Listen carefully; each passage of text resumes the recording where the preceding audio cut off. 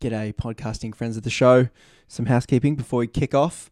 I am wanting to involve you, my good listening friends of the show, into the podcast even more and tailor content to the things that will trigger you the most. So it involves you being really honest with me. Send me a DM. If you come across something on Facebook, on Instagram, let's face it, on Twitter, or maybe Uncle Greg or Uncle Daryl says something that triggers you really hard, send me a DM. I want to know what ideas or opinions or people or religious ideas that you come across that trigger you the most. Now, when you send it to me, I will then do my very best to find somebody to talk to that has that exact opinion that triggers you the most. I would love to hear from you and then try and trigger you as much as possible and to take this Ideas Digest, listening to the other practice, to the next level. And the reason I really need your involvement on this show is because I will just continue to get sucked down little vortexes that pop up in my little echo chamber. I need you guys to round out this show, round out the echo chamber, widen the echo chamber, and I can go down these different rabbit holes because I've gone down the deconstruction path quite a lot now. And you'll notice this next episode coming up is also about deconstruction because I keep getting connected in with interesting people and I go, you know what, I'll talk to them as well. So if you want to hear more diverse ideas, especially ones tailored to you, triggering you, I want to hear from you because I know I'm going to get it, because the other involvement I've been asking for is podcast reviews, and boy, do you guys deliver. I mean, let's go to Apple Podcasts Australia, the home of the Ideas Digest podcast. Strawberry Pants gives it 5 stars and says, title, Essential Listenings for All Humans. Wow. I don't know if I can even read this. I feel like it's an over-endorsement of the podcast, but I really appreciate it. Strawberry Pants says, these are conversations I've been secretly wanting to have for a long time, so I appreciate the courage and vulnerability of the hosts, that's me, and the late, great Cam, and the guests to delve into these uncomfortable and often taboo spaces. Every episode I've listened to has expanded me in some way by forcing me to step out of my echo chamber, questioning some of my unconscious bias, that's good, and understanding different perspectives from my own. Yes, nailing it. That's the goal of the podcast. Sometimes helping me to gain more clarity on a belief or value that I hold that I don't understand fully myself. If all humans engaged in these conversations like these, the world would be a much better place. Sorry, my reading is faltering because I'm not a great reader. And boy, this is a long and positive review. Finally, but if you're not quite ready for that, binging every Ideas Digest episode has to offer is a good place to start. I butchered the reading on that one, but I'm going to push through. This is a one-take intro. Strawberry Pants, thank you so much. Everyone else, if you haven't rated or reviewed the podcast, really appreciate it. Clout brings access to our show, Ideas Digest. So I want to hear what triggers you. Rate and review, and enjoy this next episode.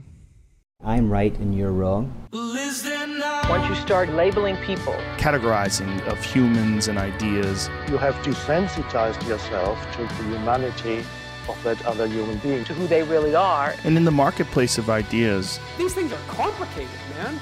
We all need to engage with a variety of viewpoints. A genuine multicultural connection with another. I mean, sometimes you don't need to agree or disagree. You just need to sit with it and digest. G'day, and welcome back to another episode of Ideas Digest. I've been told I rush the Ideas Digest and I say Ideas Digest. So I've pronunciated correctly that one. The live podcast practice where we explore challenging ideas outside of our little echo chamber that we often exist within. My name's Conrad, and if you're a new friend of the show, welcome. Welcome to the show. Each week, we seek out people or ideas who we might disagree with, and rather than debate them or name call them in 240 characters or less, we will instead sit and understand. Now, I'm under no delusions that this is a popular thing to do. I know it isn't easy, but if you, like me, believe that the world needs more understanding, not less, maybe you're naive like that, join me for the next hour or so, pretending that I have no opinions, and for the next hour we'll see how this ends up. let's go to the clickbait, because that's where everything begins in this modern age of the algorithm. It might mislead you, and hopefully it does. The clickbait for this episode, it's got an expletive in it. So I'll skip the expletives. The mind effery, so you could fill in the star there, of God. Oh man, that might trigger some people. And if it does, keep listening. That's the point of the show. To help kind of unpack this and explain this later on, I want to welcome new friend of the show, Alice Gretchen. Alice, thanks for joining Ideas Digest. Oh, thank you so much for having me. And before we launch in, I just have to say, like, that whole intro, like everything that you're about, I love. And I really, really wish and advocate for more respectful disagreement and curiosity and empathetic learning, because that is sorely missing, especially in our online spaces. And I feel like I have abundance of it in my real life relationships, which are slowly starting to come back after, the past year and a half. But it's tricky, navigating in an online space. And I feel like, of course, you lose a lot of nuance of body language and tone and stuff. So I love learning about things, especially when I disagree with them, because I just like to think. Like, it's fun for me. So thank you so much for having me. I'm very happy. Oh, you're very welcome. You're in the right space. I'm detecting an accent. I hear it's summer where you are. So I'm going with, for an Australian, it's 50-50. I'm going with American. That's an American accent. Oh, yes. It's definitely an American accent. Born and raised here in the States, a lot of different places within the States. And depending on where I go, people will think that I'm from somewhere else. I've lived in LA for 18 years now. So I feel I can't say it's quite an LA accent. I don't think I sound full Valley girl, but probably because of the acting career that I've had. They very much emphasize a standard American accent. So don't sound too Midwest, don't sound too Southern, don't sound too West Coast. I don't know. I don't really care anymore. It's the way I speak is the way I speak. So okay, I can adapt for a role if I need to, but for my real life, whatever. I'm getting some I've been to America a couple of times, and I'm getting some Whole Foods vibes. I feel like you would shop at Whole Foods. Yes, I actually just went there this morning. I'm good. I'm good at this. I do love Whole Foods. I went in and went, oh crap, because we've got two supermarkets that are three, but they're all identical. They're all rubbish. And I went to America, and Trader Joe's, Whole Foods. Anyway, people on the podcast know that I'm a fan. And since you were just there, let's say I was perusing the many different varieties of gelato that they have in their ice cream aisle, going, man, which one should I try today? And we ran into each other, and we just met. Alice, who are you and what do you do? You got that like surface level introduction that you might give to people. Oh, so if I saw you in the gelato section, and I'm assuming you're looking at ice cream, I would hold up my box that's literally in my freezer right now, and it's Cool House's churro ice cream in a chocolate dip cone. I'd be like, fuck gelato, this is what you need to be eating right now. And I'd say, suggestion taken. I'll take two. Yeah, it's really good, really, really, really good. So we don't have that kind of fancy food here. Which is very disappointing. But then we'd get talking and we'd say, so yeah, Alice, oh, it's nice to meet you. I'm from the area. I'm not. Well, who are you and what do you do? So, oh boy, how real do we want to play this? So in real life, I'd probably just be very polite and very minimal, just because I don't talk to people much in public. I'm giving you warm vibes. You're like, this Aussie's real approachable and personable. I'd be okay. I'm Alice. I've lived in LA for 18 years. Any recommendations for food you need to know, I'm your gal, if you like tacos especially.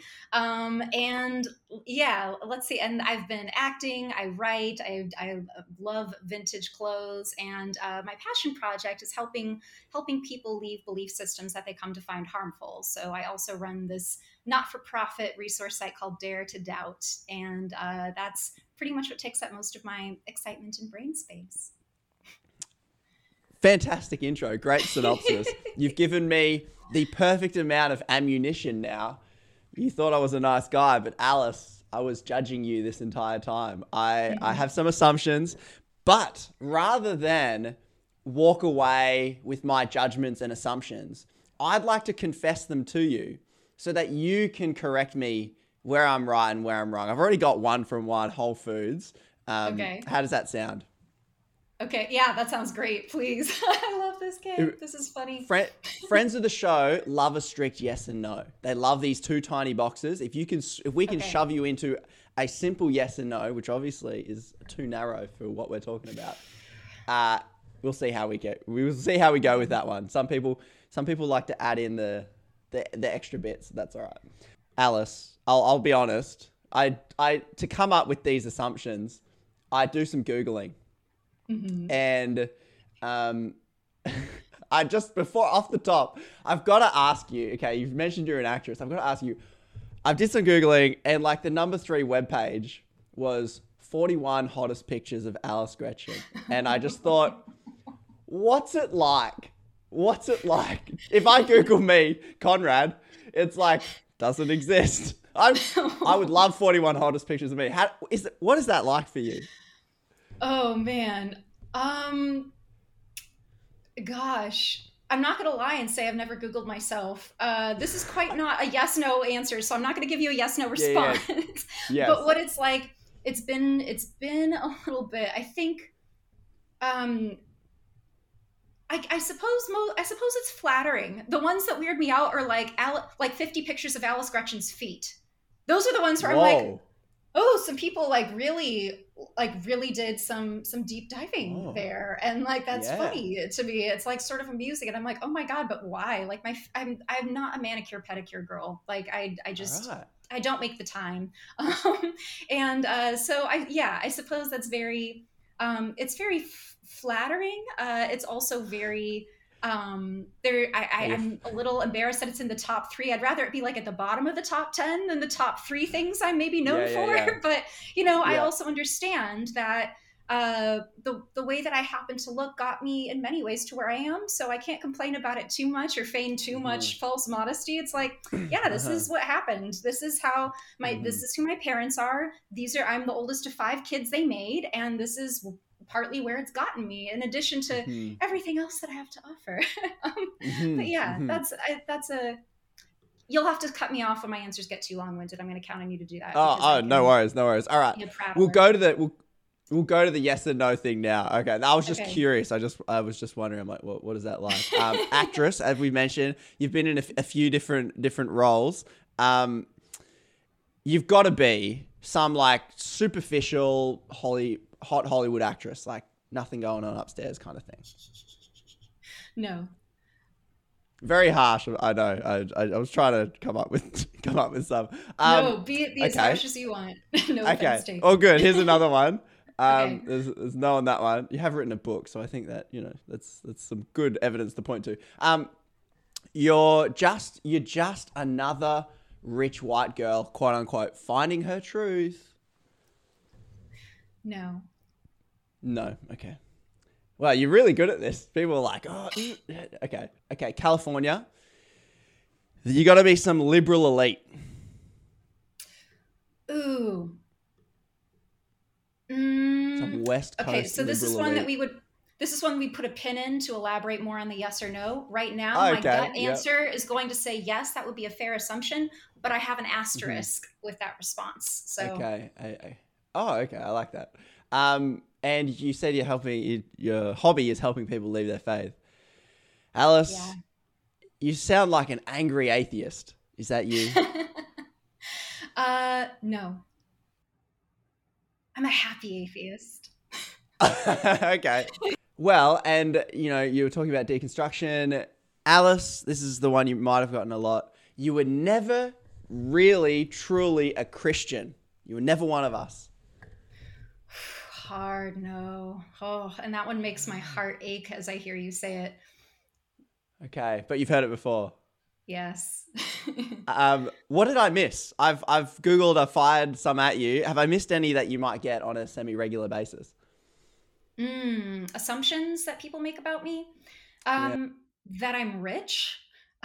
I've had like, especially if I post about anything related to wealth or poverty, I always get like a couple comments of like, well, easy for you to say, you're a rich pretty woman or whatever. And it's like, oh my gosh, like you have no idea of my finances. I've known wealth and I've known poverty, and I've known them in relative American extremes. Right now, no, I'm not rich. I haven't been rich for a while. So that's an assumption I think people make about me. Let's see, other assumptions. Um, I think you covered quite a few of them. I guess that I wouldn't have a whole lot going on upstairs. What else? Yeah, I don't know. I don't, I hit I a haven't few thought of them, about eh? it too much. Yeah. Oh, you definitely did. Okay, You definitely okay. did. Well, that's good. Is there the pin in the liberal elite that you wanted to come back to?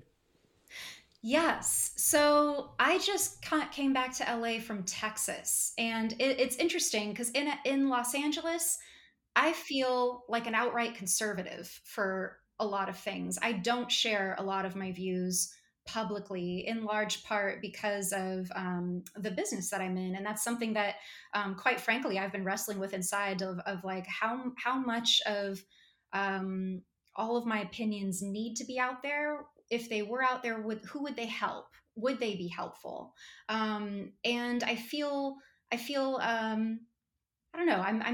I've been mulling that over a little bit as I've been venturing to write about things other than my book, which came out this year, and also other than things that are more religion or leaving religion related. I have no shortage of opinions on a lot of things, and a lot of them, by LA liberal standards, would be considered a little bit more conservative leaning. However, like I said, I just got back from Texas, and in Texas, I feel like a flaming liberal. So I feel like there's so many people that feel the way that I do. And again, there are people in my real life circle that I can have candid, nuanced conversations with in what genuinely does feel like a safe space where there's time to delve into things. It's not just a little, 120 character limit or a bunch of things you have to swipe and no one gets past the third swipe if it's like an Instagram post. So it's I don't know. I do feel like it depends on by what standard you're measuring elite liberalism. I think I've definitely experienced a lot of privilege. So in the sense of being an elite, I don't know. I also came from quite literally nothing. So I did not have a privileged elitist upbringing or teenagehood. In my early 20s, I came into quite a bit of acting success. And so that definitely put me in an American elite status, but it ebbs and flows. And I feel like in terms of like the liberal thing, like, no, I don't. I don't agree with a lot of. I agree very much with a lot of classic liberal things, but not with what neoliberalism is moving toward, from my perspective. And I understand that these words are probably going to mean something different to everyone, but to my understanding of what I observe, the people who consider themselves to be liberal, I don't agree with a lot of things that they do, and a lot of the things that I would disagree with them on, I feel like I see people just virtually get axed for. It's a very off with their head world, and I don't like that. I'm extremely uncomfortable and disturbed and deeply troubled by what this means for the future of where we're going. And I have tended to keep a lot of these opinions to myself. So I would never fault anybody for assuming I'm one of the liberal elites, because I understand that I don't put out an image of myself out there that would contradict that. But I know who I am inside, and the people who know me intimately know how I really think and feel about a lot of things. And so I don't think they'd necessarily consider me a liberal elite. But again, depends on what social circles you run in, where you are in the geography, and what these words liberal and elite or conservative mean to each individual. Classic deconstructionist. What does that word even mean? Define those terms for me. I think you've actually touched on something interesting, which I do want to get to a little bit, which is that it sounds like you're okay saying, okay, I'm an atheist, I've deconstructed from Christianity, and you feel comfortable doing that. But it seems to indicate the religiosity of American politics, that you go, oh, I better not share an opinion on this, because that might not go down so well. And I wouldn't mind getting to that kind of stuff later. But to the clickbait, and I guess to the starting point, the mind effery of God, I took that from you in a couple of different podcasts. You said that. And I guess you were talking about your book, Wayward, which is your memoir of you growing up, and I guess growing up religious. Do you want to talk a bit about that and then what you're talking about in the clickbait that I ripped out of context? Yeah. So for anyone who doesn't know, I was born into a Christian home. My parents were they belonged at the time to the Foursquare Gospel Church, which is rooted in Pentecostalism. It's like a little sub-denomination of Pentecostalism.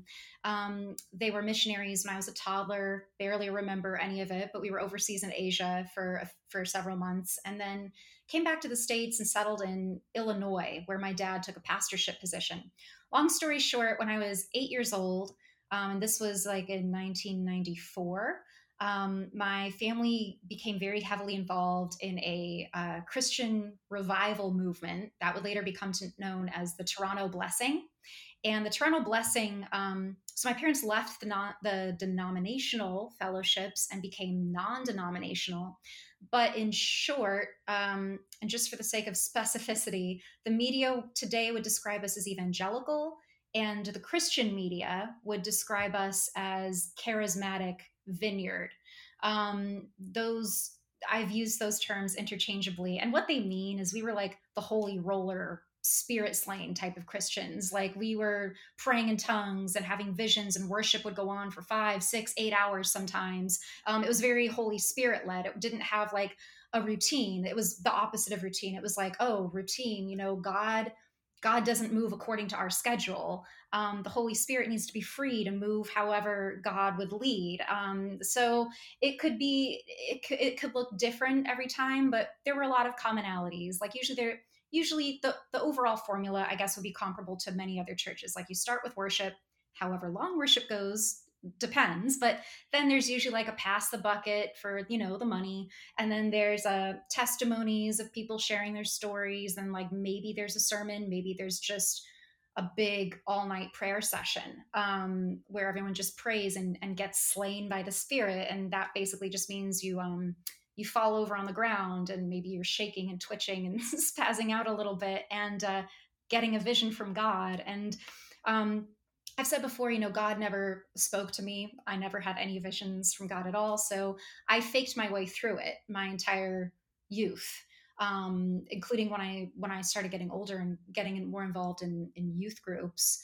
My family moved around. Like I said, my family moved around quite a bit. And so I went to many different churches, fellowships, youth groups all throughout America. And it gave me... It's interesting because in some ways, I guess it's sort of well-rounded, but in other ways it's still a very niche aspect of American Christianity that I grew up in. Furthermore, I was homeschooled my entire life until I went to college. So my upbringing was also a little bit extra insulated from that aspect as well. I definitely had friends, but they were all from church, sometimes from neighbors. But again, moving around so much, we didn't really stay in one place long enough for me to develop a whole lot of close relationships with kids my own age. But yeah, that's the nutshell version. That's a good nutshell. So when you're talking about the mind F of God, and you're describing all these charismatic manifestations of the Spirit, they'll call it, like a lot of very spiritual or mystical kind of tangible God experiences. Are you saying that you never felt or saw or encountered this type of God in your entire life, kind of growing up in this world?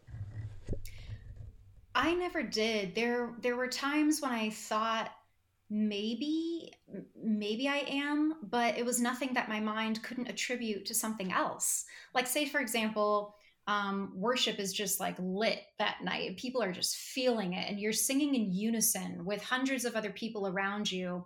Physiologically, you're experiencing something, like you're having a moment. It's not unlike being at a concert or a music festival or any other live music venue where you just have those magic nights, or days where like there's like a moment happening and you're all in it together. a lot of people call that sort of tingly feeling, unified feeling, God. And what I know now is a lot of it is just a bunch of neurochemicals going off. There's nothing mysterious about it. And back then, I wanted to believe that it was God, but it was also like, I don't know, like I think I just feel happy and good because like I'm with my friends and we're like the music's really good tonight, like so I would try to tell myself that I felt God or that I was experiencing him. I would try to tell myself that God was answering me or leading me to do something when really there was always that nagging doubt of like, no, I think I'm just doing this because this is what I really want to do. Or the opposite. I'm doing this because I don't want to do this because I believe this is what God would be asking of me because God asks us to sacrifice. So it was always, and there's that mind effery of God of like, I was told that God communicates to us through the feelings that he gives us. And whether we call it our intuition, our instinct, our desires, and like half the time our desires were from Satan because our hearts are deceitfully wicked above all things, says the Bible. And half the time God wants to give you the desires of your heart, also says the Bible. How are we supposed to discern what is a desire from God and what's a desire from Satan? And for me, that's like the crux of my dilemma with God was because like other people would talk so normally about, oh, God led me to do this or God put this on my heart. And I was like, how do you know though that it was God? How do you know it's not your flesh deceiving you? Like, what did God sound like to you? Like, what did that feel like? How do you distinguish what's a thought from you, whether it's from Satan or just you? Where do you exist? I didn't. For me, I don't think to my perspective, no one existed. Everything was God or Satan. And you only existed to make the wrong or right choice, but you actually didn't have any opinion yourself because you were just pawns in this battle between good and evil is how I looked at things. And because that's what I was taught and that's what the Bible says. And so of course it wouldn't use the word pawns, but I don't know how else to interpret a lot of the things that I read. And I read the whole damn thing, guys. So I delved. So with your assumptions of like, was I never a real Christian? I didn't know anything else. I was as real and genuine a Christian as I could have known to be because I was never exposed to anything else. I was told that the outside world existed.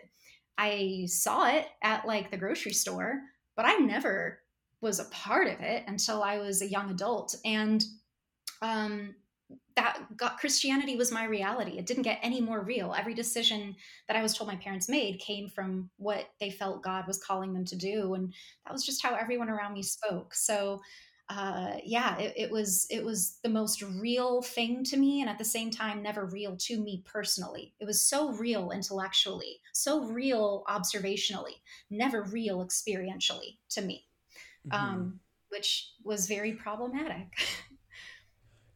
Would you describe your upbringing then in this world where, because it's sounding like you're saying that your personhood and you as a person through this biblical language and this God v Satan talk, you were kind of pushed, you as a person shouldn't really exist. Everything you should do is because of what God wants. And you're in this game of trying to guess at what this God wants. Would you describe that experience, like, I suppose as bluntly as some atheists might put it, like Richard Dawkins or Sam Harris, they'd go, it's child abuse. Would you put it in that category given your experience moving through it?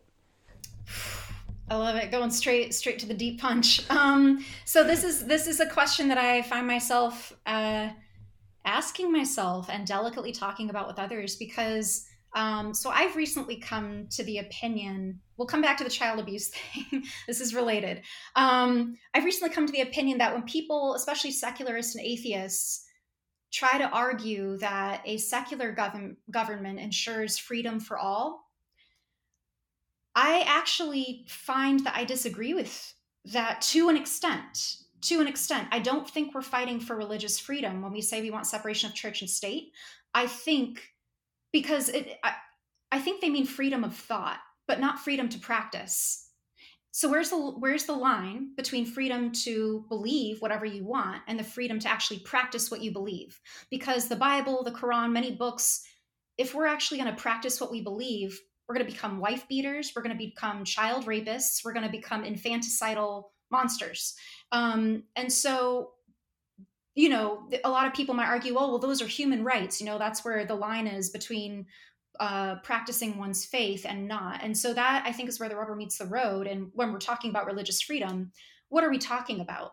Are we talking about freedom to think, freedom to talk, freedom to dress however we want? Or are we talking about freedom to actually practice? And here's where it gets to the child abuse question, is like, I do think that definitely aspects of it are abusive.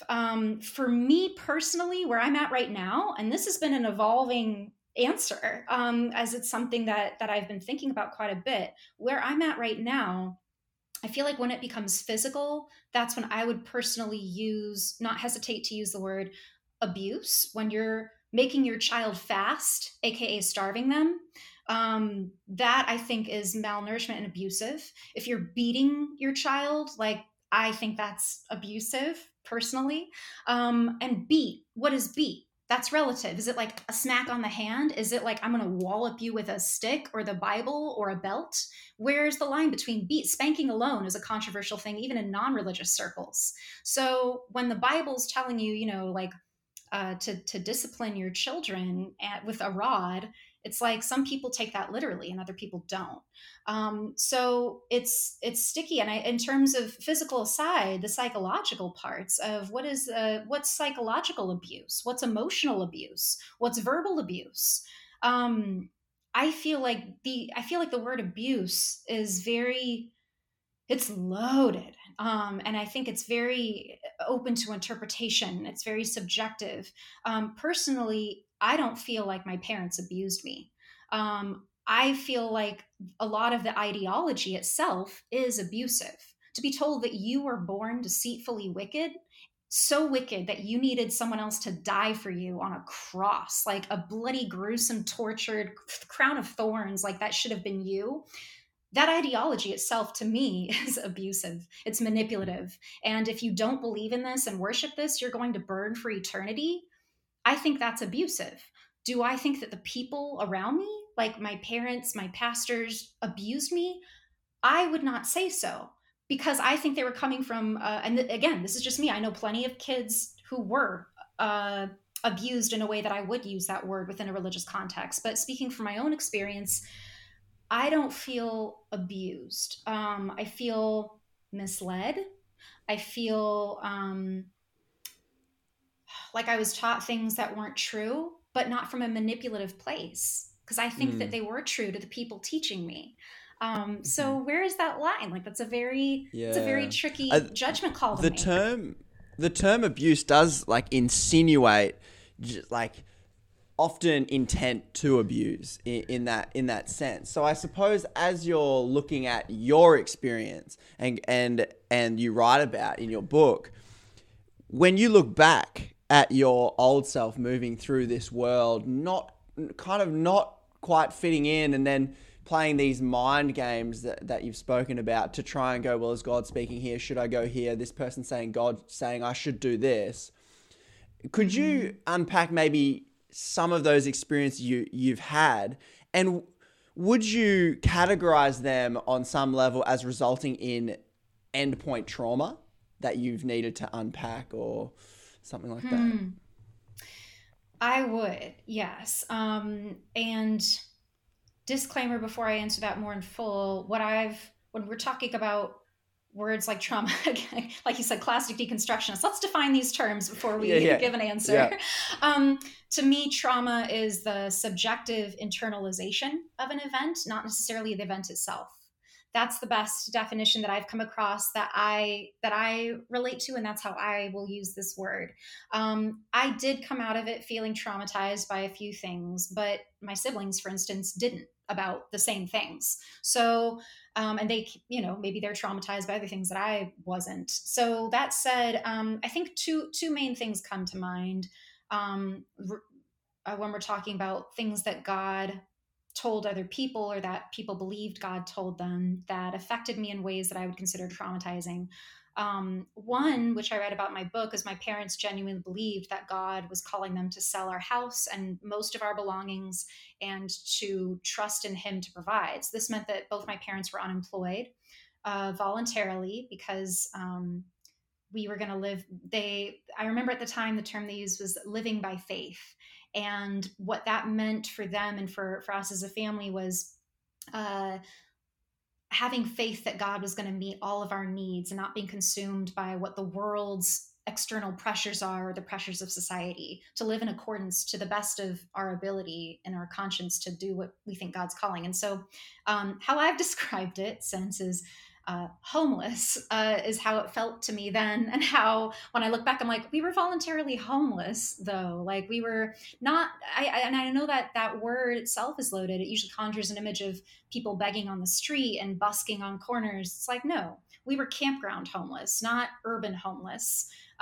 We lived in campgrounds, and then sometimes with family or relatives or friends or people that we would just meet in these campgrounds who felt God put it on their hearts to have us come stay with them for a few days or sometimes even months. And so that was what living by faith meant. And for me, I just happened to be a kid who really thrived in stable environments. I did not do so well with spontaneity. Honestly, I still don't. I'm just a person that I like order. I like routine. I like to be in control. I like to be, and probably a lot of that now is in reaction to this. But I think even when I was a kid, things just hit me a little bit harder. I really struggled with adapting. And that was really rough. I always felt very lost, very destabilized. There were issues I worked on in good therapy. pickup line. I'll try it some sometime. Emotional connection, like purposefully alienating myself emotionally from people because I didn't want to get attached and then just have to leave. And of course, the job I found myself in as an adult, like it's a very nomadic life that a lot of anyone in the performing industry leads, whether it's music or acting or any of that. So it's it did feel very. I had a lot of baggage that I had to sort out from a lot of that. So that, and when I still talk about it now, there's like this quaking feeling in my chest that I'm very aware of in my body of like a panicky, scared, like, oh no, we're losing stability. We must be stable. All I wanted was stability. And like, I didn't have that. So that in that sense, there's a little bit of trauma there. But the second instance that first comes to mind and was when a guy, when I was 17, who was a friend of mine, told me that God showed him that I was his future wife. And that honestly, like, yeah, no, it was a very, because I believed him. I didn't hesitate to question it. It was just so instantaneous for me because he was speaking a language that other people had spoken my whole life. And I was heavily indoctrinated in purity culture. And I know you've spoken with some other people who also grew up in purity culture. And it was textbook purity culture, how my courtship, my future marriage was supposed to unfold. I was young still. I was 17. He was 20. And, but in our world, you can't have sex before marriage. So a lot of people get married right out of high school and, or very young, let's just say. And it's very, that, in retrospect, I would be able to trace as the turning point of my faith. That ended my relationship with evangelical Christianity. And when I say evangelical, for me, that's like the purity culture kind of Christianity. And it wasn't until I was 21 that I lost my faith completely and found myself an atheist. And for a while, for the record, I was a very angry atheist. And now I'm a very happy atheist. So that assumption would have been true about me at a time. But, and I can still get worked up, but it's like, I don't feel like anger is the driving emotion of my atheism anymore. Freedom is, and happiness and genuine joy. And yeah. It's interesting that you introduce the subjective element of validating, because it is a difficult conversation to have, especially when you're reflecting back on your childhood going, my parents were well-intentioned. They're not abusive people and they weren't deliberately imparting trauma, but then you bring in the subjective element that goes, but as a kid, I needed this. I internalized this scenario as traumatic because of this. And it could be, a innocuous scenario where, nothing you'd look at it from the outside and go, how would that cause any trauma? But then introducing that subjective element really makes us think about the different levels that operate within, I suppose, development and religion as a whole. Because listening to your parents' belief, that would be something where they go, okay, God, they're taking the Bible seriously. They're taking Jesus seriously. I've spoken to a few people that they read it and they do what it says. Whereas a lot of Christians, when I grew up going to church, you see, oh yeah, we should rely on God for subsistence. We should do all these things. But then we go out and work and we go and make sure we got our savings and we got our superannuation and then if you get sick, you better go to the doctor. We're also praying for healing, but we're going to the doctor. And it sounds like your parents, like this is genuinely to be applauded. Like this is the faith that Christians would really hold up and go, now that is taking it seriously. Yeah. Yeah, 100%. You know, a lot of people did see it that way. A lot of people would see us as like a very inspirational family, like like wow, like they're really walking their talk, you know, like it's not just talk to them, like they're like like living examples of, you know, when Jesus says to sell everything and give to the poor and come follow me. We kind of did that, you know, like for a time. And, you know, when he says you'll be hated and, you know, by mother and brother and father, and you should hate them back. Like, you know, these verses that I'm using are, you know, everyone's got a different, I can just see it now. The Christians be like, well, that's not what actually Jesus meant, blah, blah, blah. And that was added later, blah, blah, blah. Spare me the apologetics. So,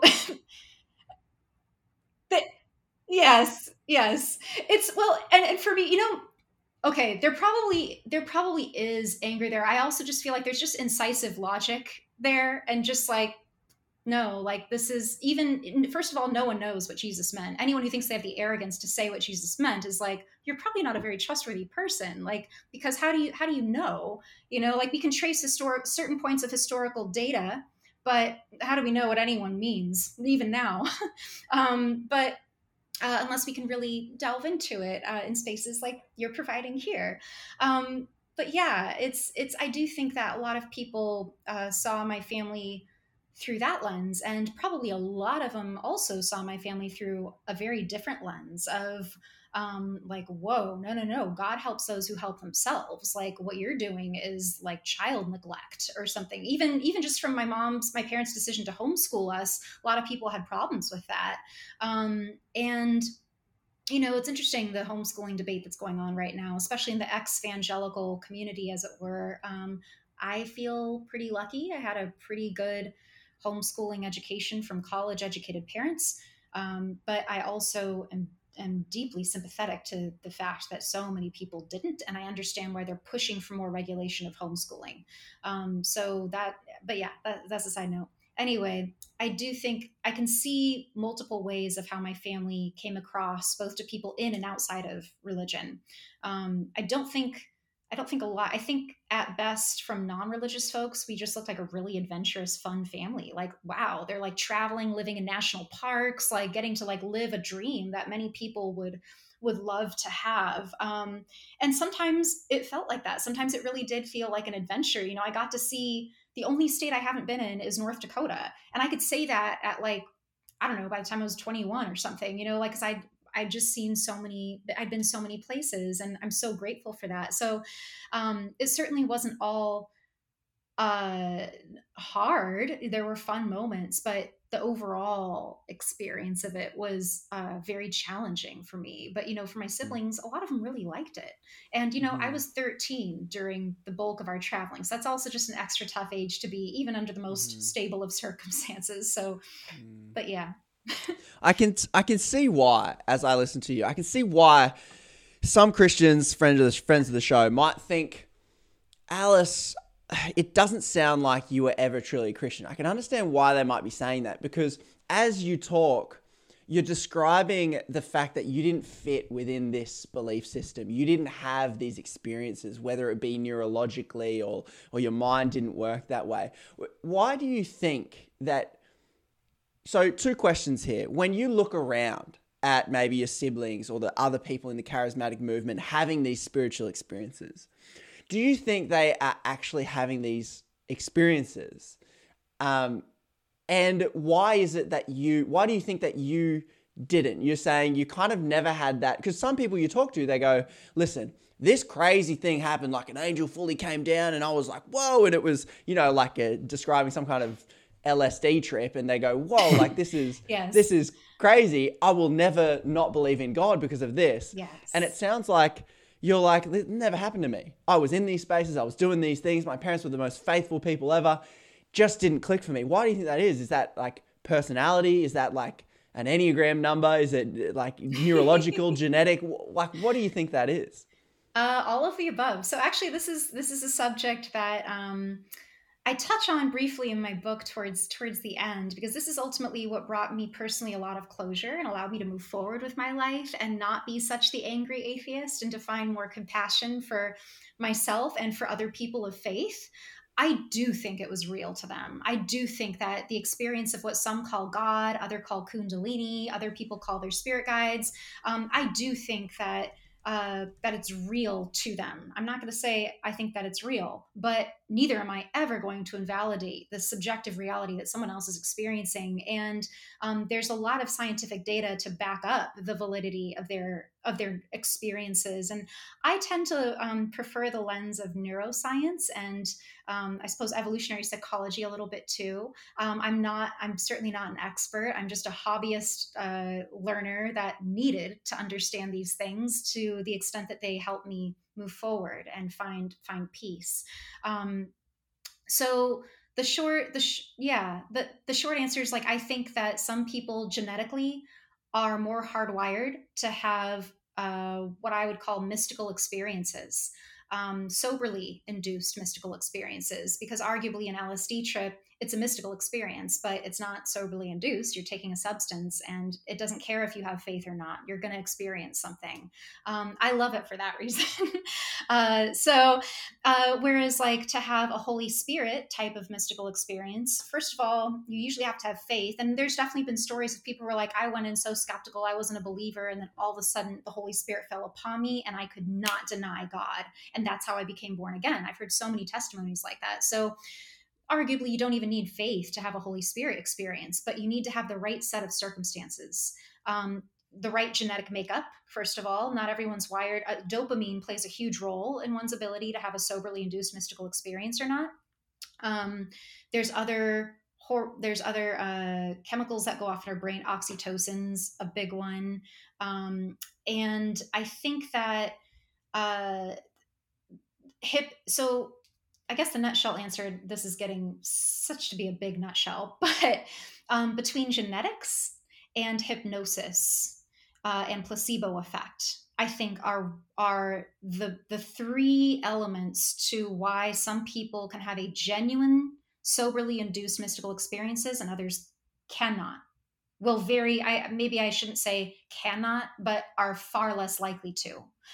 I never did. And what I understand now is like, oh, I didn't have the right makeup to have the odds in my favor to have that happen to me. As a kid, of course, I thought it was because there's something wrong with me, something deeply broken and sinful that meant God was leaving me out and why God kept ignoring me. Meanwhile, he's giving like visions and Holy Spirit slings to everyone else. And it must be because I'm such a bad sinner.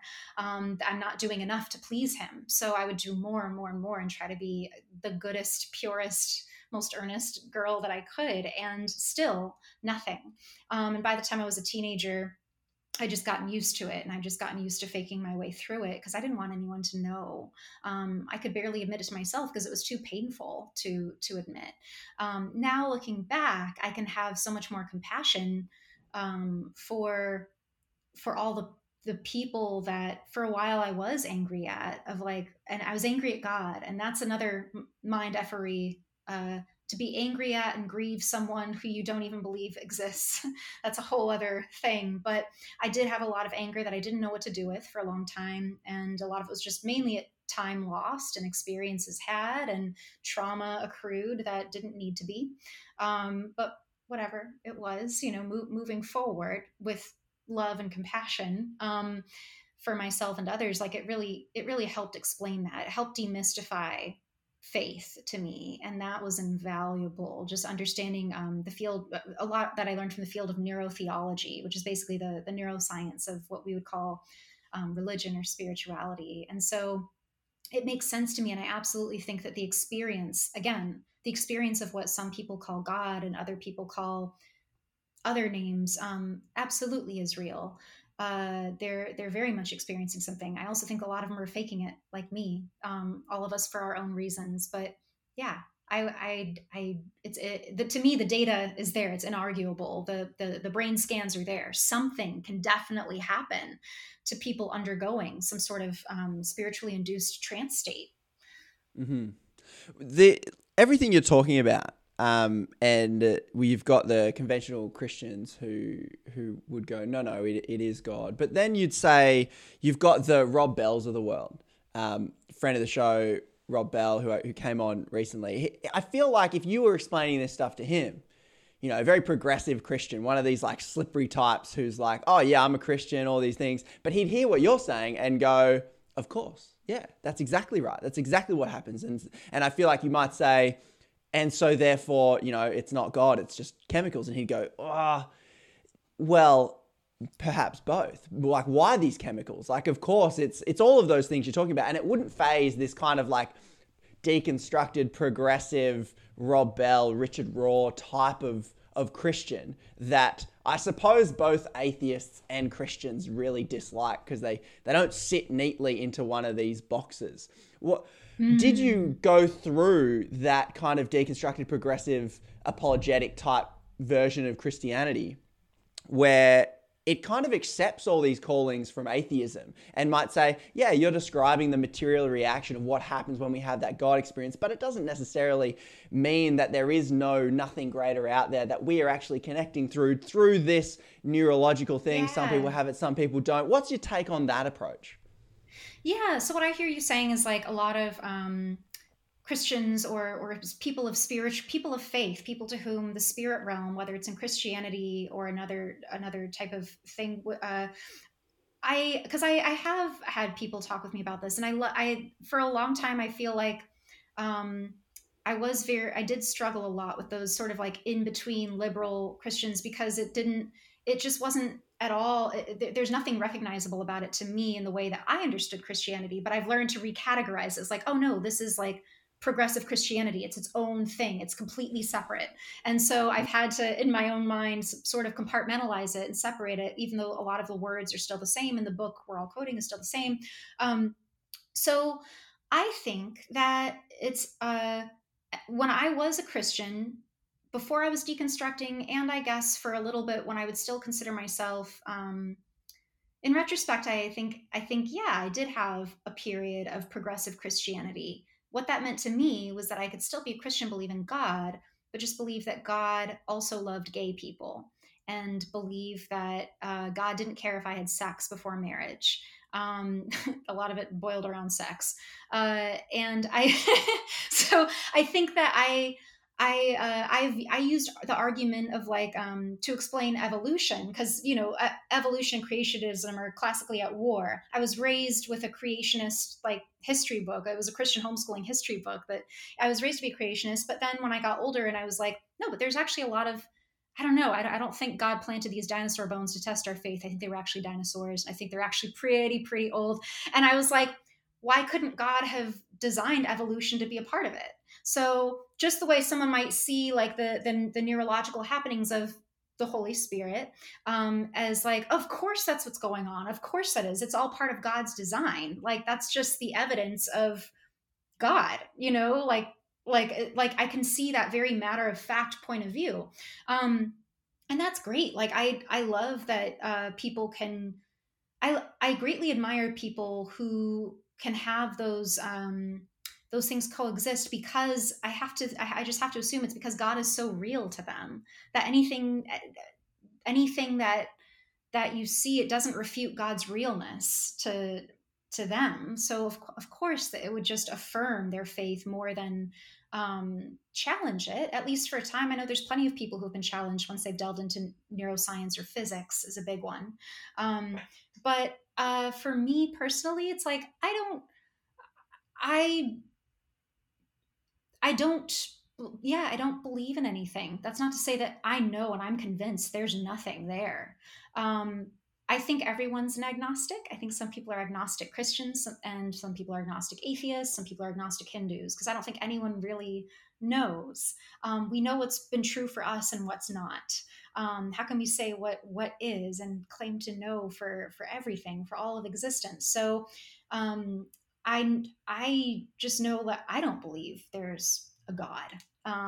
Like, it's cool if that makes sense to you, as long as you're not pushing it on anybody else. But like, I'm not going to waste any more of my life believing something that was never real to me.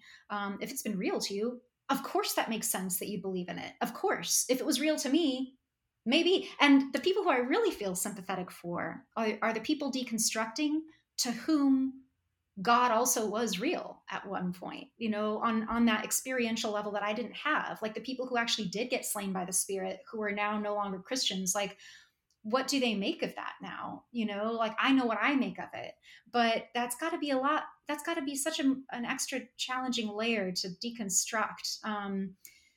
So I feel very sympathetic to it, but it's easy for me to, I guess what I'm saying is, it's easy for me to be flippant and intellectualize all these things, be like, oh, of course. I don't mean to sound flippant, because this is heartbreaking stuff for many, many people. For me, the more I learn, the more it disaffirms any sort of creation theory or God, especially the Christian God. But it makes sense to me why the more some people learn. Like, I have a friend who teaches science, and he's still very much a Christian. And for him, it just affirms the existence of God. And so I get that. I think again, like, and what I try to advocate for is just being true to what's true to you. And God just never was true to me. And I respect that he, she, they, them, it, all of that is to a lot of people. Do I wish it wasn't? Sometimes, because unfortunately these words like God and Jesus are perpetuating a lot of harm that I observe. But I also think that humans invented religion. So humans are the problem. Not religion, because in my opinion, no religion's real. It's just a bunch of stories that we made up to better understand ourselves and the world that we live in, and the cosmos, and emotion. And I think yet it also makes sense to me how these stories just took hold, and why they keep such a strong hold to this day. So. Mm-hmm. Mm-hmm. And it sounds like you found those stories not helpful, and the picture of the universe you were handed didn't line up with your own, this internal war that goes, humans are either evil, and you're inside going, oh, that means I'm evil. I don't feel like this is necessarily true. And you kind of had to rebuild a world outside of that. And it's interesting you brought up this word recategorize, because the pushback you get with like this spectrum of religiosity, so to speak, your conservative conventional Christian, your progressive Rob Bells of the world, who the conservative Christians say they're not really Christians because he's reinterpreting the Bible and doing all this like this fancy stuff. But then Rob Bell would say, oh no, like, I've done the research, this is actually what it means, I've just done a bit more reading. And then you've got people like yourself or you've got your atheists that on some level agree with the categorization used by the conventional Christians that would also say to the Rob Bells, you're not Christian either. And then but they'd also say, this is what Christianity is, and paint that picture of the universe of, okay, there is no God for other people. And then you've got yourself, which I'm hearing, which is a bit more of like God's never been real for me. I don't think I can make these categorical evangelical fundamentalist claims about the universe. I can understand people's life experience leading to these recategorization of terms, because I find the resistance in these conversations comes around categorization of term. The conversation between the conservative and the liberal seems to be that the liberals redefined it and moved to a different spot and might still be using the same word. But the conservative goes, no, this is what it means. It will always mean this. You're wrong. And that seems to be that disagreement there. So it's interesting that when you say, oh, you've been able to recategorize, that I get this indication that it softens you enough to allow others to go, okay, you believe in a God and your life experience has led you there. Okay, then I won't comment on that. Does that sound about right as to where you sit? Pretty much. Like I won't say it hasn't been a challenge. Like it is still an ongoing challenge. Because here again, it does come down to definitions. Like what does the word Christian mean? To me, Christian meant that you believe that Jesus died on the cross for your sins and rose again. So by my definition growing up, denominations were all Christians. Catholics are Christians too, even if they do pray to Mary. At the end of the day, they believe that Jesus Christ is the Son of God who died for our sins and rose again. And that the way to get to heaven, because it comes down to heaven and hell, for me, is the way to get to heaven is through acceptance of Jesus as your Savior. John 3:16. That to me is how I use the definition of the word Christian. And it's interesting to me when I meet people who identify as Christians who don't believe in hell or who don't believe that Jesus is the Son of God who died for their sins, because maybe they don't even believe in sin, but they like a lot of what Jesus says. And they like a lot of like the quotes from the Bible about being humble, having compassion and giving to the poor, so how I've, because I still have a lot of my wiring grew up under a lot more fundamentalist belief system. It is difficult. Like I could feel my brain like fritzing sometimes, trying to understand. And what's given my brain peace and allowed me to try to not get caught up on semantics is to recategorize. It's like, oh, in my mind, you're Christian inspired. You don't actually believe Jesus is the Son of God who died for our sins and is the only way to heaven. So you're not really a Christian in my mind. I'm just sharing. People can call themselves and identify however they want, and I will do my damnedest to respect that and honor that and refer to them how they want to be referred to. I wouldn't try to argue with a friend to be like, no, you're actually not a Christian. It's like, no, you are a Christian. You're just not the type of Christian under the definition that I grew up with. And I'm grateful that people are rebranding Christianity because I do feel like my definition of Christianity, at least in the United States, does seem to be, to my own experiences, even outside of the churches I went to, most people's definition of Christianity. It's like, oh yeah, a Christian believes Jesus is the Son of God and died for our sins, regardless of what other nuances of denomination or branch we believe in. And so for me to witness this whole progressive Christianity movement, I've had such mixed feelings about it. Part of me for a long time and still is just so deeply confused of how, I don't, there's so much I don't understand about it. And then where I've gotten little glimmers of understanding, and ultimately it doesn't matter. I'm choosing to focus on the positive aspects that I see, which, whether I'd agree with it or not, Christianity is still the world's biggest religion. Islam's right up there with it. And if we can make Christianity a more loving place because of progressive Christians being like, no, Jesus was all inclusive. There is no such thing as sin. There's no such thing as hell. Fly your fucking flag, and God loves you. It's about love. Cool. As long as this is going to be the world's main religion, let's have more of those people in it. And less judgment, less fear, less control, more freedom, more affirmation, more empathy. I was going to say love, but we're taught God is love, and the God of the Bible is just a heinous to me. So the word love in a Christian context is still very loaded for me. I observe love in humans. I've never found love in faith. And so empathy I find in humans. I never got empathy from God because God wasn't real to me, nor did I find empathy from many Christians. There was just a lot of concern, aka judgment. So instead of desire to genuinely understand and sit with and think and feel with, which it was also confusing because we're told that's what we're doing. That's what the point of the prayer circle is. It never felt good to me.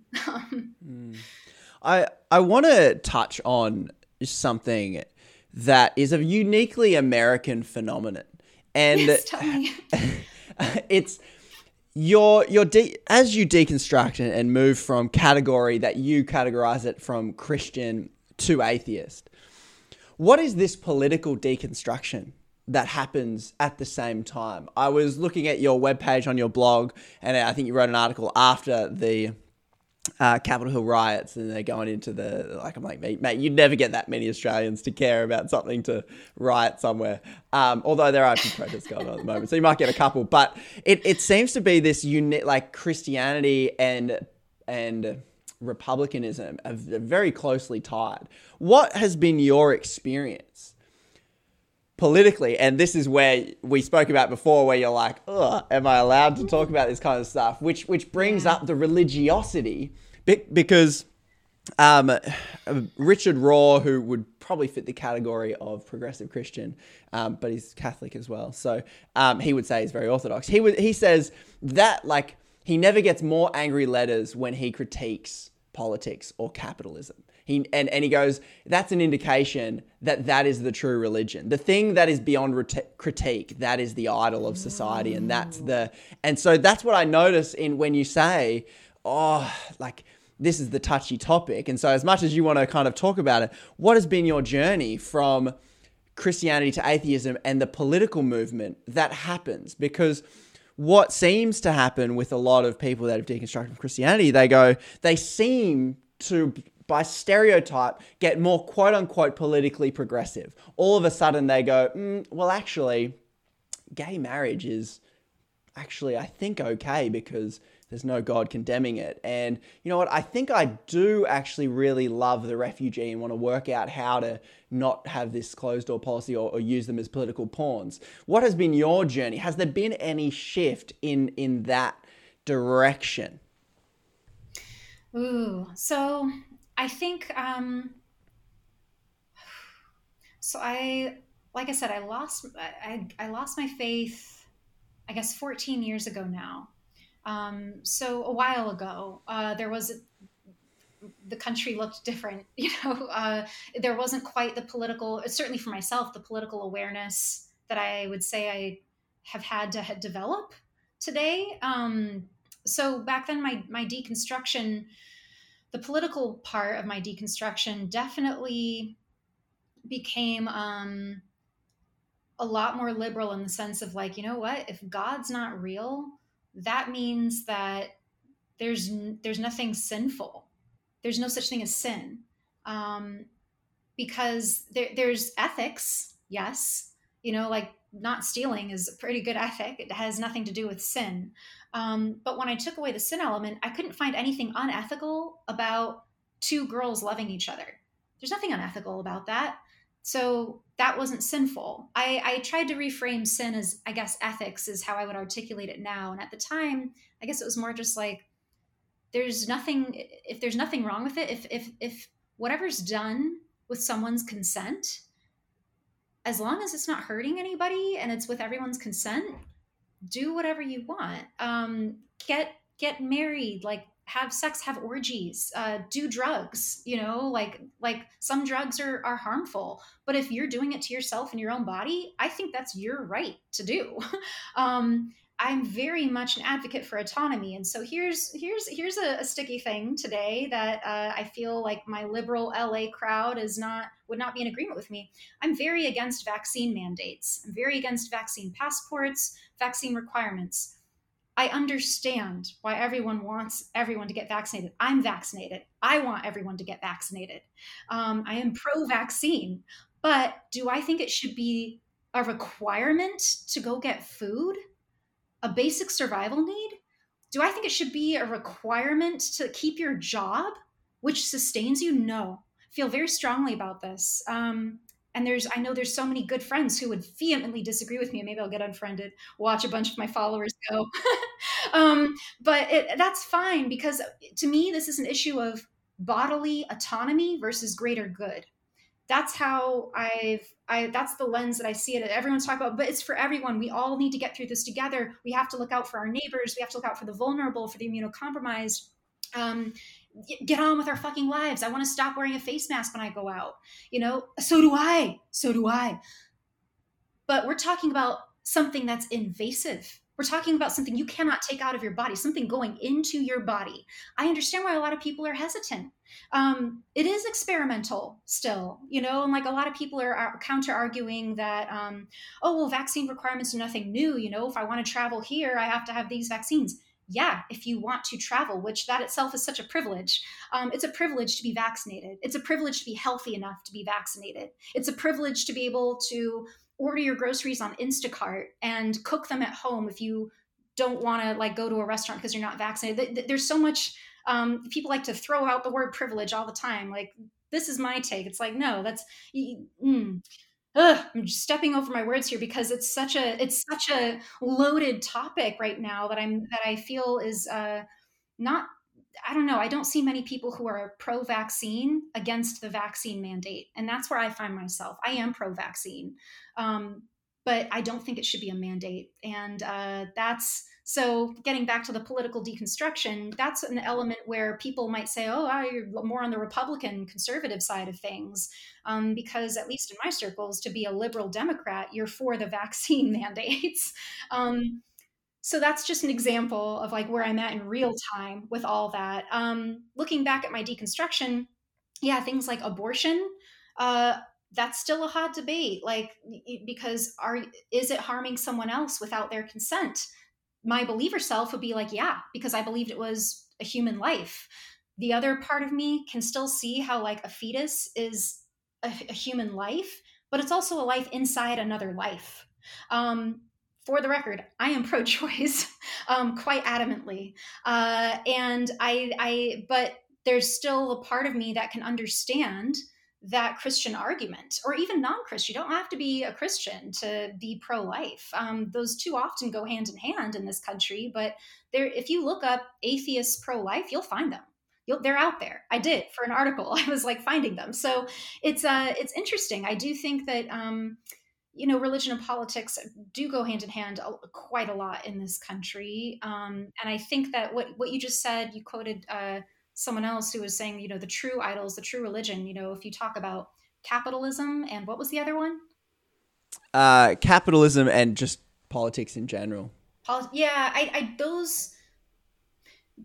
don't know. I think my gut agrees with that. I'd have to give that more thought, but my gut tends to agree.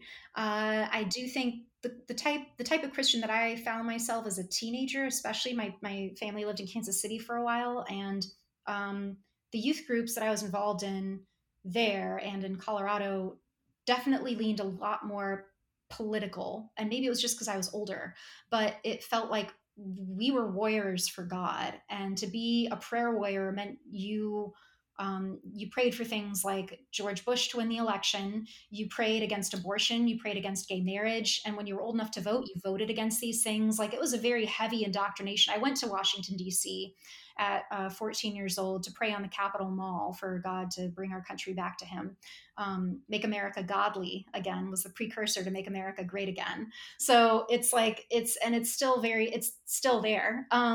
And now all those kids are my age. We're all the same age. And now it's about the average age of the people who had the Capitol riots. And I don't know if I could see myself among them had I stayed in that belief system, but I can very much understand their thinking, because that type of Christian believes that there's an invisible war taking place. Spiritual warfare is like so real to them. And to stay fighting on God's side and not go to hell, prayer and politics are like this. You have to be a godly country, so God will spare your nation when Jesus comes again and the abomination's going to happen. It gets very mythological. And saying it out loud, it's like, wow, yeah, I totally believe these things. There's so many different facets to the different Christian churches that I grew up in, and definitely the political part was a big part of it. And I feel like that pretty much, that was relatively easy for me to change, I want to say, when I left my faith. I think it's natural for a lot of deconstructing people to swing to the other far liberal side of things. I think that's a very natural reaction And for a lot of people, that is their authentic truth that maybe they were just never allowed to express within Christianity or whatever faith they came from. For me, any political party test I take says I'm libertarian. So whatever that, yeah, I'd put you there. Yeah, I'm very much like, I think that personal autonomy, personal freedom, especially if it comes to your body, whether we're talking about abortion or vaccines, when it has to do with your body, I just hold the body is so sacred, and your relationship with your body is so sacred. It doesn't get more free than when we're talking about your body and what you can and can't do with it and how you can and can't survive with it. So what there's definitely a bit of an idealist in me that people have challenged, that, a common argument back toward libertarianism I hear is, yeah, but you give people a lot more credit than they're due. Most people are stupid and ignorant, and they're not going to take personal responsibility to exercise their autonomy in a socially responsible way.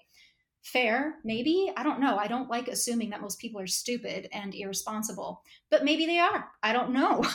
I'd rather err on the side where I'm at today, and my opinions could grow and change, but where I'm at today, I'd rather err on the side of more personal liberty and freedom than not, whether it's from a Republican or Democratic side of things.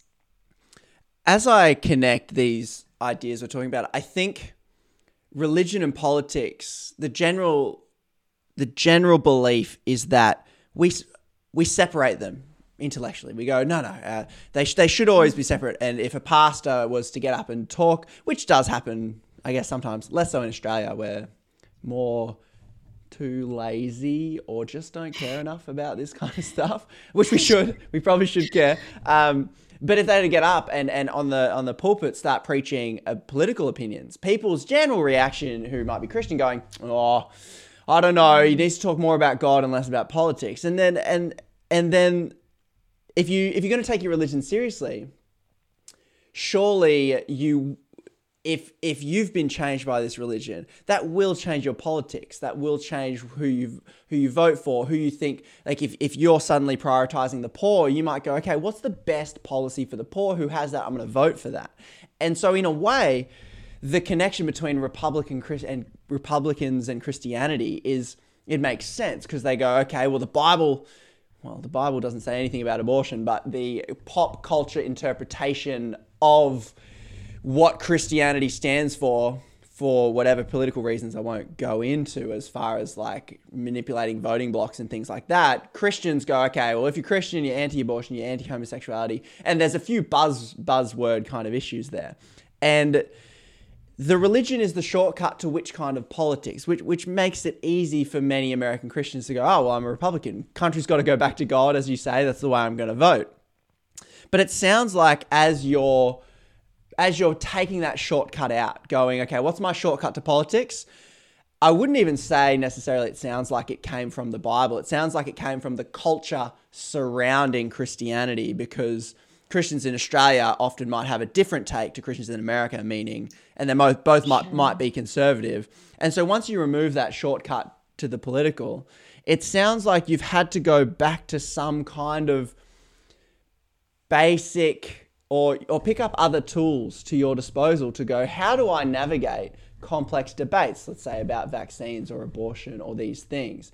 Is that what I'm hearing has happened to you as you've gone, okay, well, this culture, all these answers are now null and void because I've deconstructed from that. How do I reconstruct because the themes I'm hearing is that you're saying, I'm wanting to move towards more freedom, towards more openness, towards more acceptance, towards more what people might call love, which you hesitate to for obvious reasons.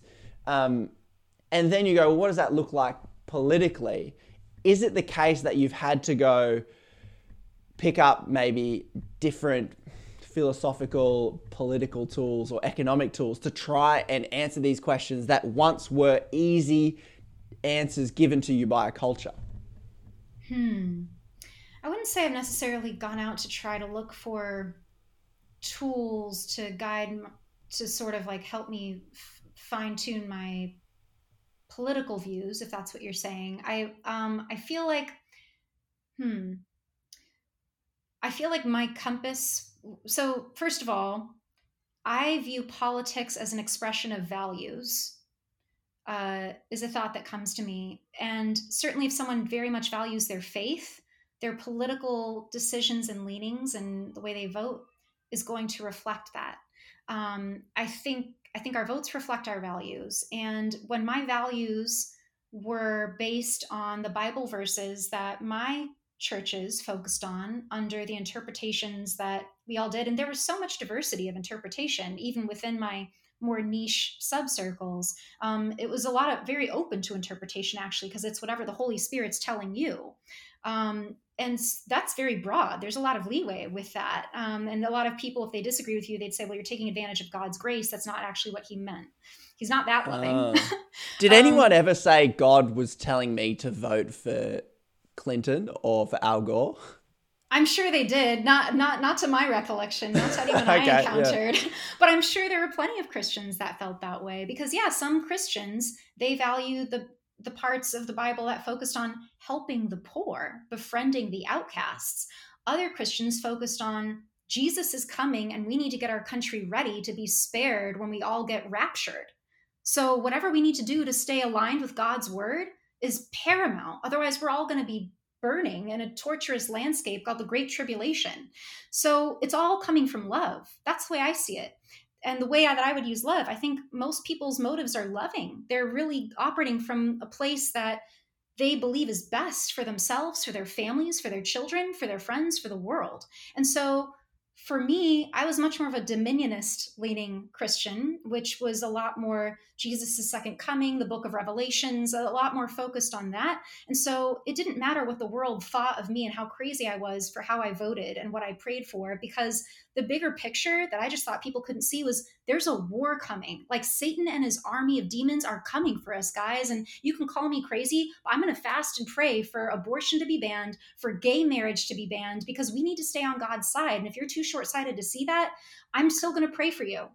That's how I was. And so I can see that mentality. And maybe I'm giving more benefit of the doubt, even within a Christian mindset, to a lot of these far-right Christians. But when I hear them talk, people like Mike Pence, Mike Pompeo, here's what I see. Who knows what anyone really means about what they say, whether it's Jesus or Mike Pence, but I see an earnestness there. I see a fervent earnestness there, and little snippets from interviews. They speak the terminology that I used to speak about spiritual war, about rapture, about, the second coming. And I think they really believe it.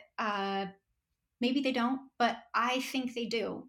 And so from that place, I see that all of their policies are aligned with what they're taught love is. So it's coming from love. And I also see the other side, say an atheist Democrat, who's like, that's not loving. Homophobia is not love. That's the opposite of love. I can see that side too.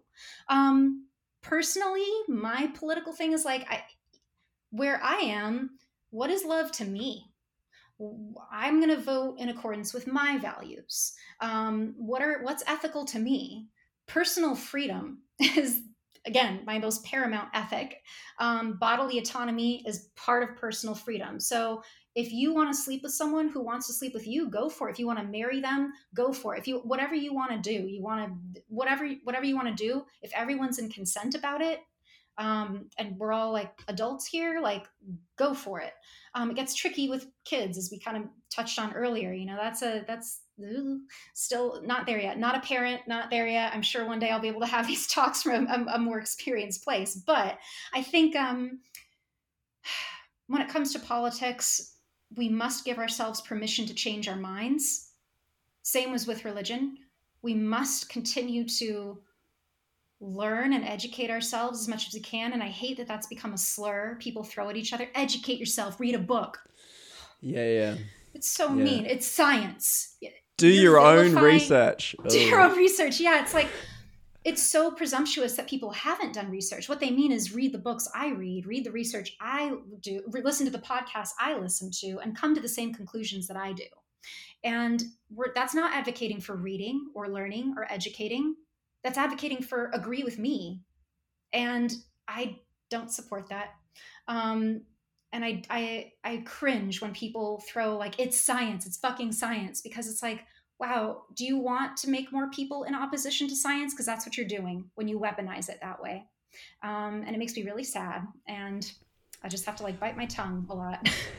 I hear as you're talking, you know, you've moved away from identifying as a Christian to identifying as an atheist. But I hear in some aspects, or probably a lot of aspects according to different people, a movement towards, like what you're talking about there, there's this movement towards grace. There's this movement towards believing the best in people, even in the Mike Pences of the world, who may be responsible for various economic policies that are destructive to certain communities or whatever people might think.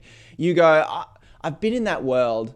I know that they call it love, and I know that, you know, there's metrics that indicate that it isn't loving, but because of that, like what you're calling this mythical worldview overlaid on top of reality, it like inverts it into love.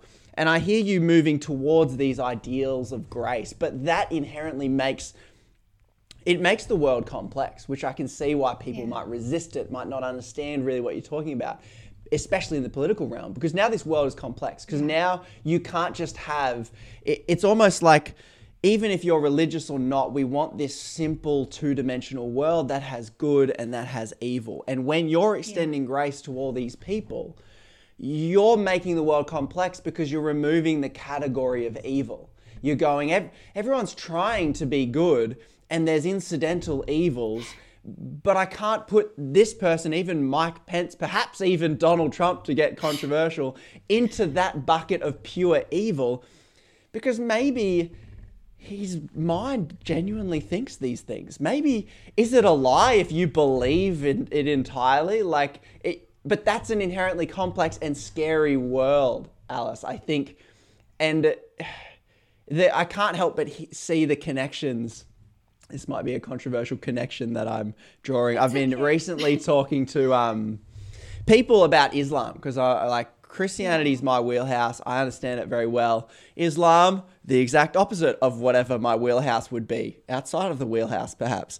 And I've got no idea. And as I hear people critique it, going, "Oh, there's something inherently flawed in Islam that's anti-democratic values and things like that," I hear in the political critique of Christianity as well, because if you believe in this spiritual realm that's overlaid reality, that requires you to make governance reflect your religious worldview that the world's going to end in Revelation, I can't help see that connective tissue of like well-intentioned religiosity infringing upon political freedom in order to achieve the greatest good of all, which is salvation of all humanity. I don't know, there's a connection. There's a connection I'm finding. I don't know what your take on that is, but I suppose the main point, apart from that side note, is that you've created a complex world, Alice. I can't just categorize people as evil, and that makes it hard. Yeah. I feel I don't know, I'll be able to articulate it later, I'm sure, but I feel very emotional hearing you say that. In some ways, I think because I guess to use like, I don't know, young people colloquialism, it's like I feel seen. I feel seen. It's very nice. No, I feel it's good emotions. It's good emotions. Oh, good. I feel. Yeah. No, I feel because and I never heard anyone quite put it to me that way before. That you mentioned like making the world more complex and removing evil, and I suppose it's something that I feel seen in the sense that I feel like you're grasping and seeing common data points or threads in what I'm saying and putting it together in a very gracious picture that I feel I don't get to experience in real time often. So thank you for that. I appreciate that. But yeah, I do feel like it does make the world more complex. And why would the world not be complex?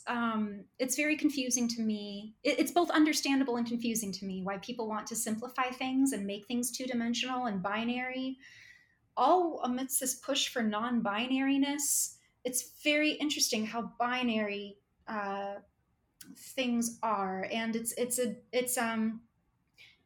I like things to be clear. I like people to mean what they say. That's a big ask. I like to be able to say what I always mean. It's a big ask of myself. Do I think there's evil? That's a question I don't think I can answer. I would have said even maybe a couple years ago, yeah, there's evil. I don't know. I don't know. What I observe is I can find the good intention in pretty much everything. And maybe that's just because I like to play devil's advocate with myself a lot, and I just think too much, and I try to give too much benefit of the doubt, or maybe none should be given. It doesn't mean that I think that there's horrors. It doesn't mean that I would like to murder some people. It doesn't mean that that I'm not also human. But I don't know. I think everyone's stance. I need it to make sense to me. I just need to understand things, and that makes the world very complex, because the more that I try to understand, the more questions I ask, the more I don't have clean answers, the messier and also more exquisite it all becomes to me. But I understand why it's very disturbing to other people. Right now it feels like a joyful experience and feels truthful for me to see the world that way. But I also can think, like, I know from my own experience how destabilizing it is to no longer have a binary worldview.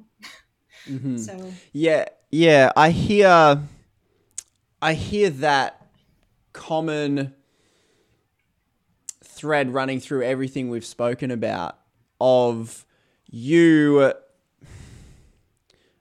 I don't want to reduce it down to essentially what I'm saying, but one of the things I want to, I'm at least digesting myself, is the idea that something within you, physically, biologically, neurologically, like the way you thought, whatever forms a human, you didn't fit in that world. And then something about you drives you to ask questions, to pull apart.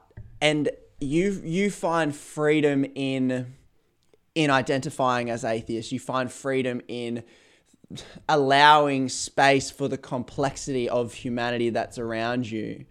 But also I'm hearing you say you also understand some people's need for simplicity and some people's drive that might still be in the world that you left, that works for you. But I'm hearing, at least through this and some of in your book, that's like you're finding where you fit within the world and you move from one world to another.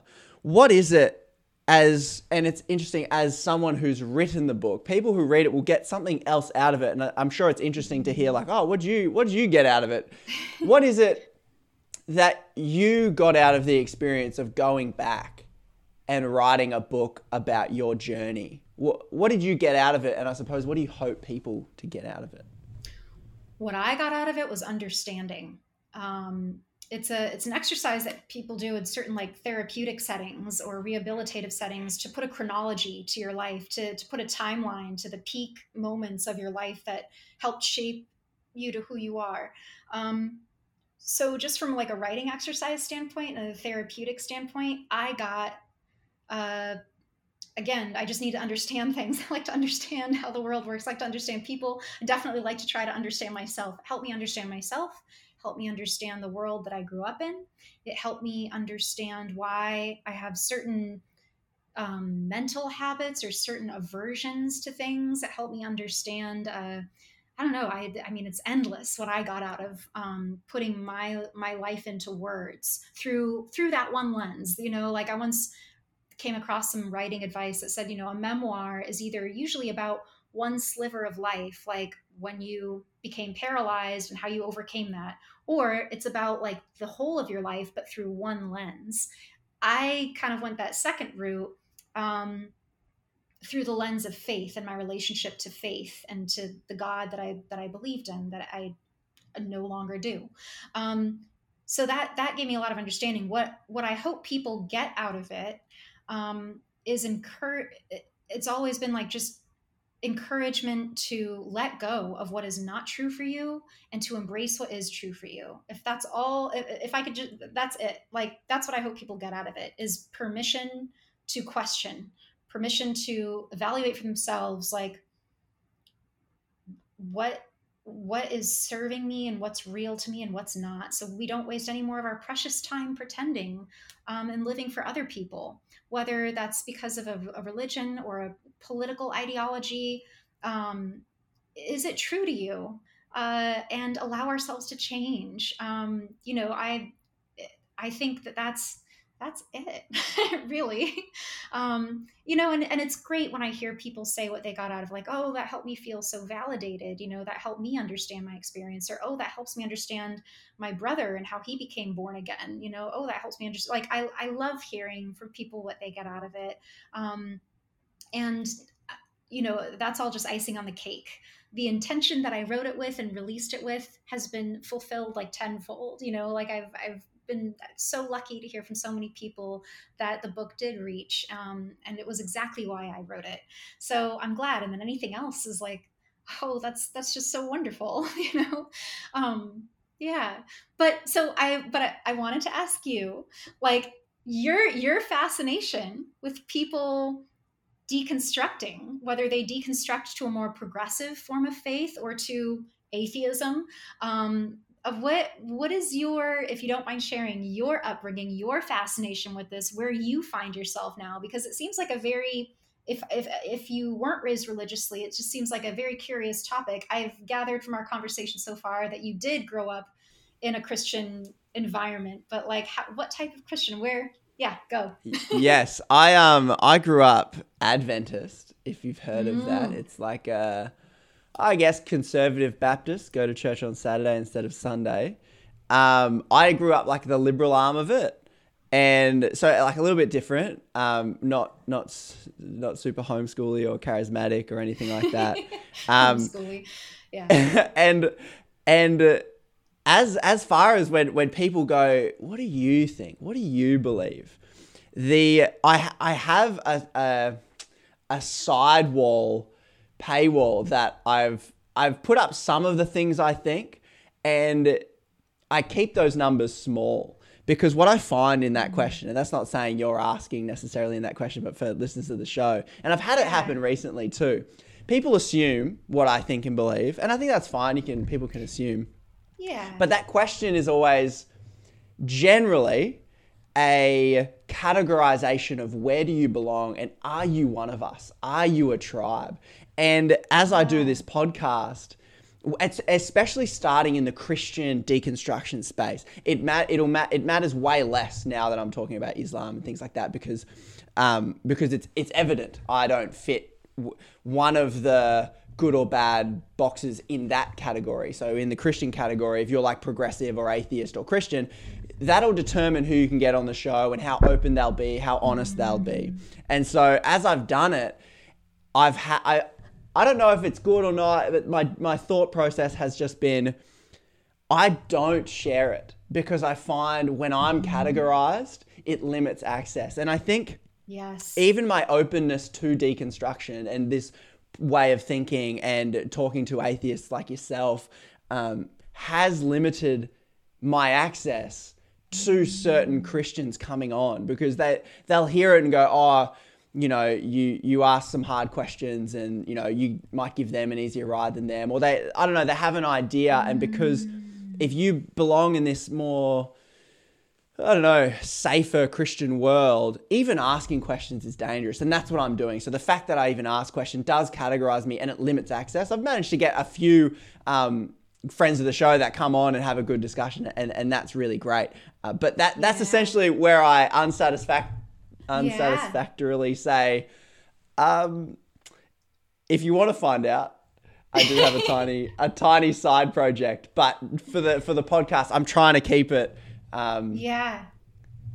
identity free. And I suppose the same will probably go with my political views. If you listen to the show long enough, you'll glean them, I reckon. But political, that's a tribal thing as well. And so if I don't want to lose access to the other side of the aisle, so to speak, whether that be totally conservative or liberal. Yeah. No, that totally makes sense. I totally respect that, because that's smart, because it's because if your intention is to learn and to share and to like share and like kind of flip and counter people's expectations with the whole clickbaity titles and to derail assumptions, like then that keeps you free to do that without people assuming things about you. Like I specifically didn't ask until towards like after we conversed quite a while, because it's like I didn't want my answers to feel inhibited by what you might say. For all I know, you're still very much, you might identify as a progressive Christian yourself, and maybe I would modify my responses in a way that would be try to be a little bit more sensitive and gracious, not necessarily not true to me or what I think, but maybe tempered. Maybe you're a hardcore atheist, maybe even more militant than me. I don't know that either. So maybe I'm a Trump voter. You don't know. Huh? Maybe I'm a Trump voter. Who knows? Maybe you are. Well, I can't be you're because I'm Australian, Australian, so unless you have yeah. American citizenship, maybe one of your parents is American. I don't know. Yeah. But yeah. I kind of like that I didn't know too much about you before we talked, because it's, I've gotten to do a few podcasts by this point, and they're always so much fun, and they're all so different from each other, but it's been a while since I've done one, like several weeks or so. And I like that I couldn't find too much about you to sort of in advance set my mindset of like. You won't get 41 hot, sexy pictures of Conrad. Go to my Instagram, you might find one or two, but. Yeah, no, I can totally appreciate your approach with that, with what you're doing. So lastly to that, when say the other side of the aisle look at you and they say, listen, you clearly have no moral compass anymore. You're just doing what you think. You're following your whims. It's kind of hedonistic. You're going, well, I make my own value and I vote on my own values, and if it's good for me and we consent, then there's no problem with it. There's no sacredness in human sexuality anymore. You're just this pursuit of pleasure. What's your response to that encounter you might have with somebody of where you came from? I don't disagree with any of that. I am in pursuit of pleasure. I am in pursuit of hedonism. I am in pursuit of my own moral compass. I don't think there is a such thing as morality. I think that changes. It's subjective, it's cultural, it's time related.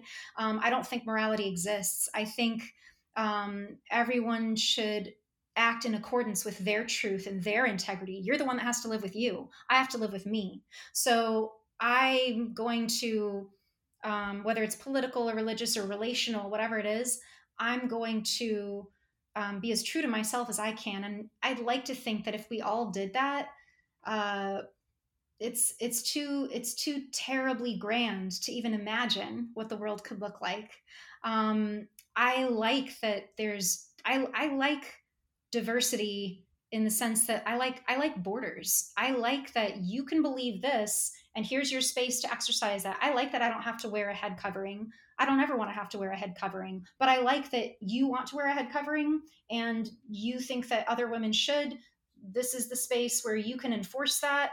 I feel so bad for all the people in that who don't want to be, but I like that we're not in a global world of morality, because what if that was the ruling thing and we all had to do that? I don't know. In my opinion, of course. What about ruling things? What about ruling things like, let's not kill each other, let's not kill children? Because if I'm morally okay with killing somebody, and maybe in some weird scenario that person's okay with me killing them, is that totally cool? Where's this line, Alice? You kind of deleted all lines. Where do you stop? So it's honestly, Conrad, one of my worst fears is ever having to sit on jury duty. Because it's very trying to enforce my ideals on someone. I feel sick to my stomach thinking about it, or even worse, trying to force my country's legal ideals onto someone that maybe I don't agree with their legal things. When it comes to things like murder for murder's sake, I think, there's different reasons people kill. And even in the Bible, there's a time and place for killing. God is a murderous, war-hungry God. So much of the Old Testament is just war. So for anyone, especially from a Christian background, to say that, killing is bad and that's moral, it's I don't know what book you're reading, but it's not the Holy Bible I read. And I think that for most people there's individual ethics, and then there's also what evolution's given us. And evolution's wired most of us for empathy. There are neurological outliers, sociopaths, you might call them, or psychopaths, that do have different things going on in their brain.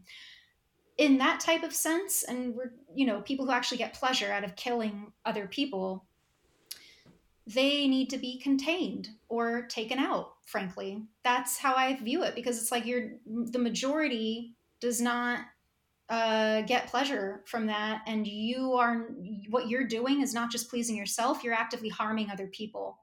So the scenario that they'll throw at you from that, the scenario they'll say, and I'll wrap up after this, I just keep finding different threads. Keep going, the scenario they'll throw at you is going like, well, if everyone voted democratically that it's totally okay and cool to sacrifice children to the God of Yahweh or whichever, you'd be cool with that.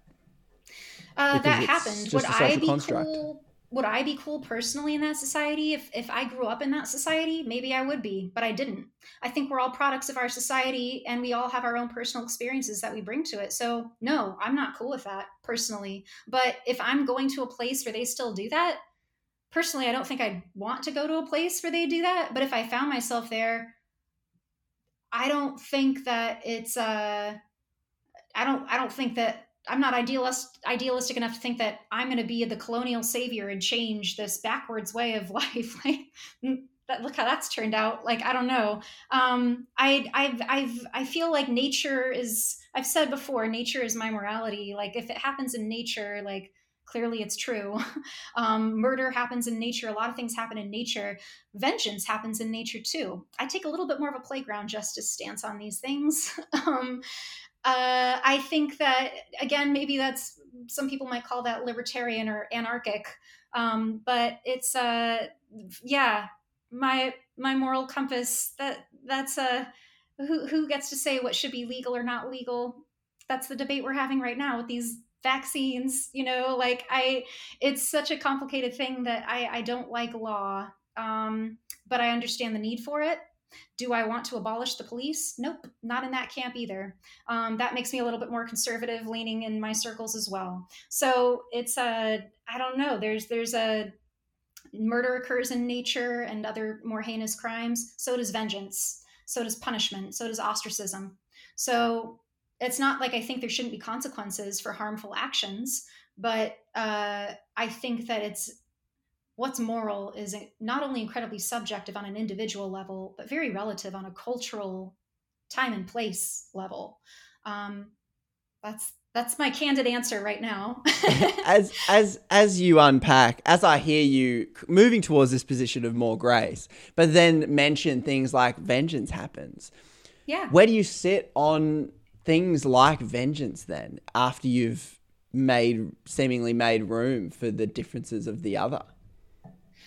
I think if I wanted to enact vengeance, and that's like, say someone like really hurt someone I loved, like in like a physical way, like beat up my little sister or something, and I'm seeing it happen, like I feel, who's to say this is one of those morality exercises? Who knows what they'd actually really do in real time? Would you turn the train to this track and kill 5 people, or keep it killing 1, but it's a child? These sorts of like ethical mind games, they're fascinating to me. And so, disclaimer, who knows what we'd actually do? But I feel like I'd like to think that if I saw someone beating up my sister, I'd have no problem doing whatever I could to stop it. Beating them back, bludgeoning them over the head, maybe taking a hammer if it's nearby. Maybe it would result in death. I don't know. But I'm very aware of my own primal instinct, and I'm very aware of others. And I think that too often our moral high ground is an utter denial of human nature and how we're wired as animals. And I think that that's where we get ourselves into a lot of trouble, because we're not looking at what is. We're looking at what we want to be. And that's very dangerous, in my opinion. I feel like that's probably a good place to end it, where I think you've just exposed yourself as, I don't know if this is something you expose regularly, but I think you do. You're pretty good at Dungeons and Dragons. And I feel like that's why you're pretty good at going, hey, maybe there's a hammer. Maybe I cast a spell. I don't know. Yes, Dungeons and Dragons. That's a whole other very delightful, fun part of my life that people would not assume about me. That is true. I would never have. It's very fun to surprise people with that. I was talking to some kids at school about Dungeons and Dragons. Like, how does this work? So I did watch a few of your videos on Dungeons and Dragons. Oh goodness. I'm like, okay, this is great, dressing up and everything. But I'll let people find. Alice, if people want to keep up with you, what you're up to, and find Dungeons and Dragons stuff, where can they do that? So on Instagram right here, I'm just at Alice Gretchen. Instagram is the social media where I'm most active, I guess you might say. I do have a Twitter. It's Alice Food. Not so much as active there. And then my website, just alicegretchen.com, for any sort of updates for my book. My audiobook's going to be coming out very soon. I hope. We had to do a couple re-recordings that are getting finished now, but yeah, I'll be announcing it here on Instagram for sure, and then you can find it through my website. Fantastic. Alice, thank you so much for taking so much time. I'm like, I'll keep it to hour 15, and then I just keep finding rabbit holes. So thanks for being so gracious and sticking around and just... Oh, it's been invigorating. Spending My so much pleasure. time. Oh, awesome. If you've made it to the end of this episode, man, that's an hour 46 as the timer clicks on. And you disagreed with everything Alice has said. Maybe you're in the conservative Christian camp. Maybe you're in the Republican camp. Maybe you're in the progressive Christian camp. And you disagree with everything. Congratulations. You, my friend, have earned the Ideas Digest medal of listening to people you disagree with. Hopefully you've come away with some ideas to sit with and digest. Hopefully you've gained some understanding. Hopefully I've been able to excavate Alice, her journey, how she thinks, what she... well, I guess how she might kill somebody if given the opportunity. If you've been able to, hopefully you've been able to come away with something like that. If I missed any questions, send me a DM, and I will catch you everyone in the next episode.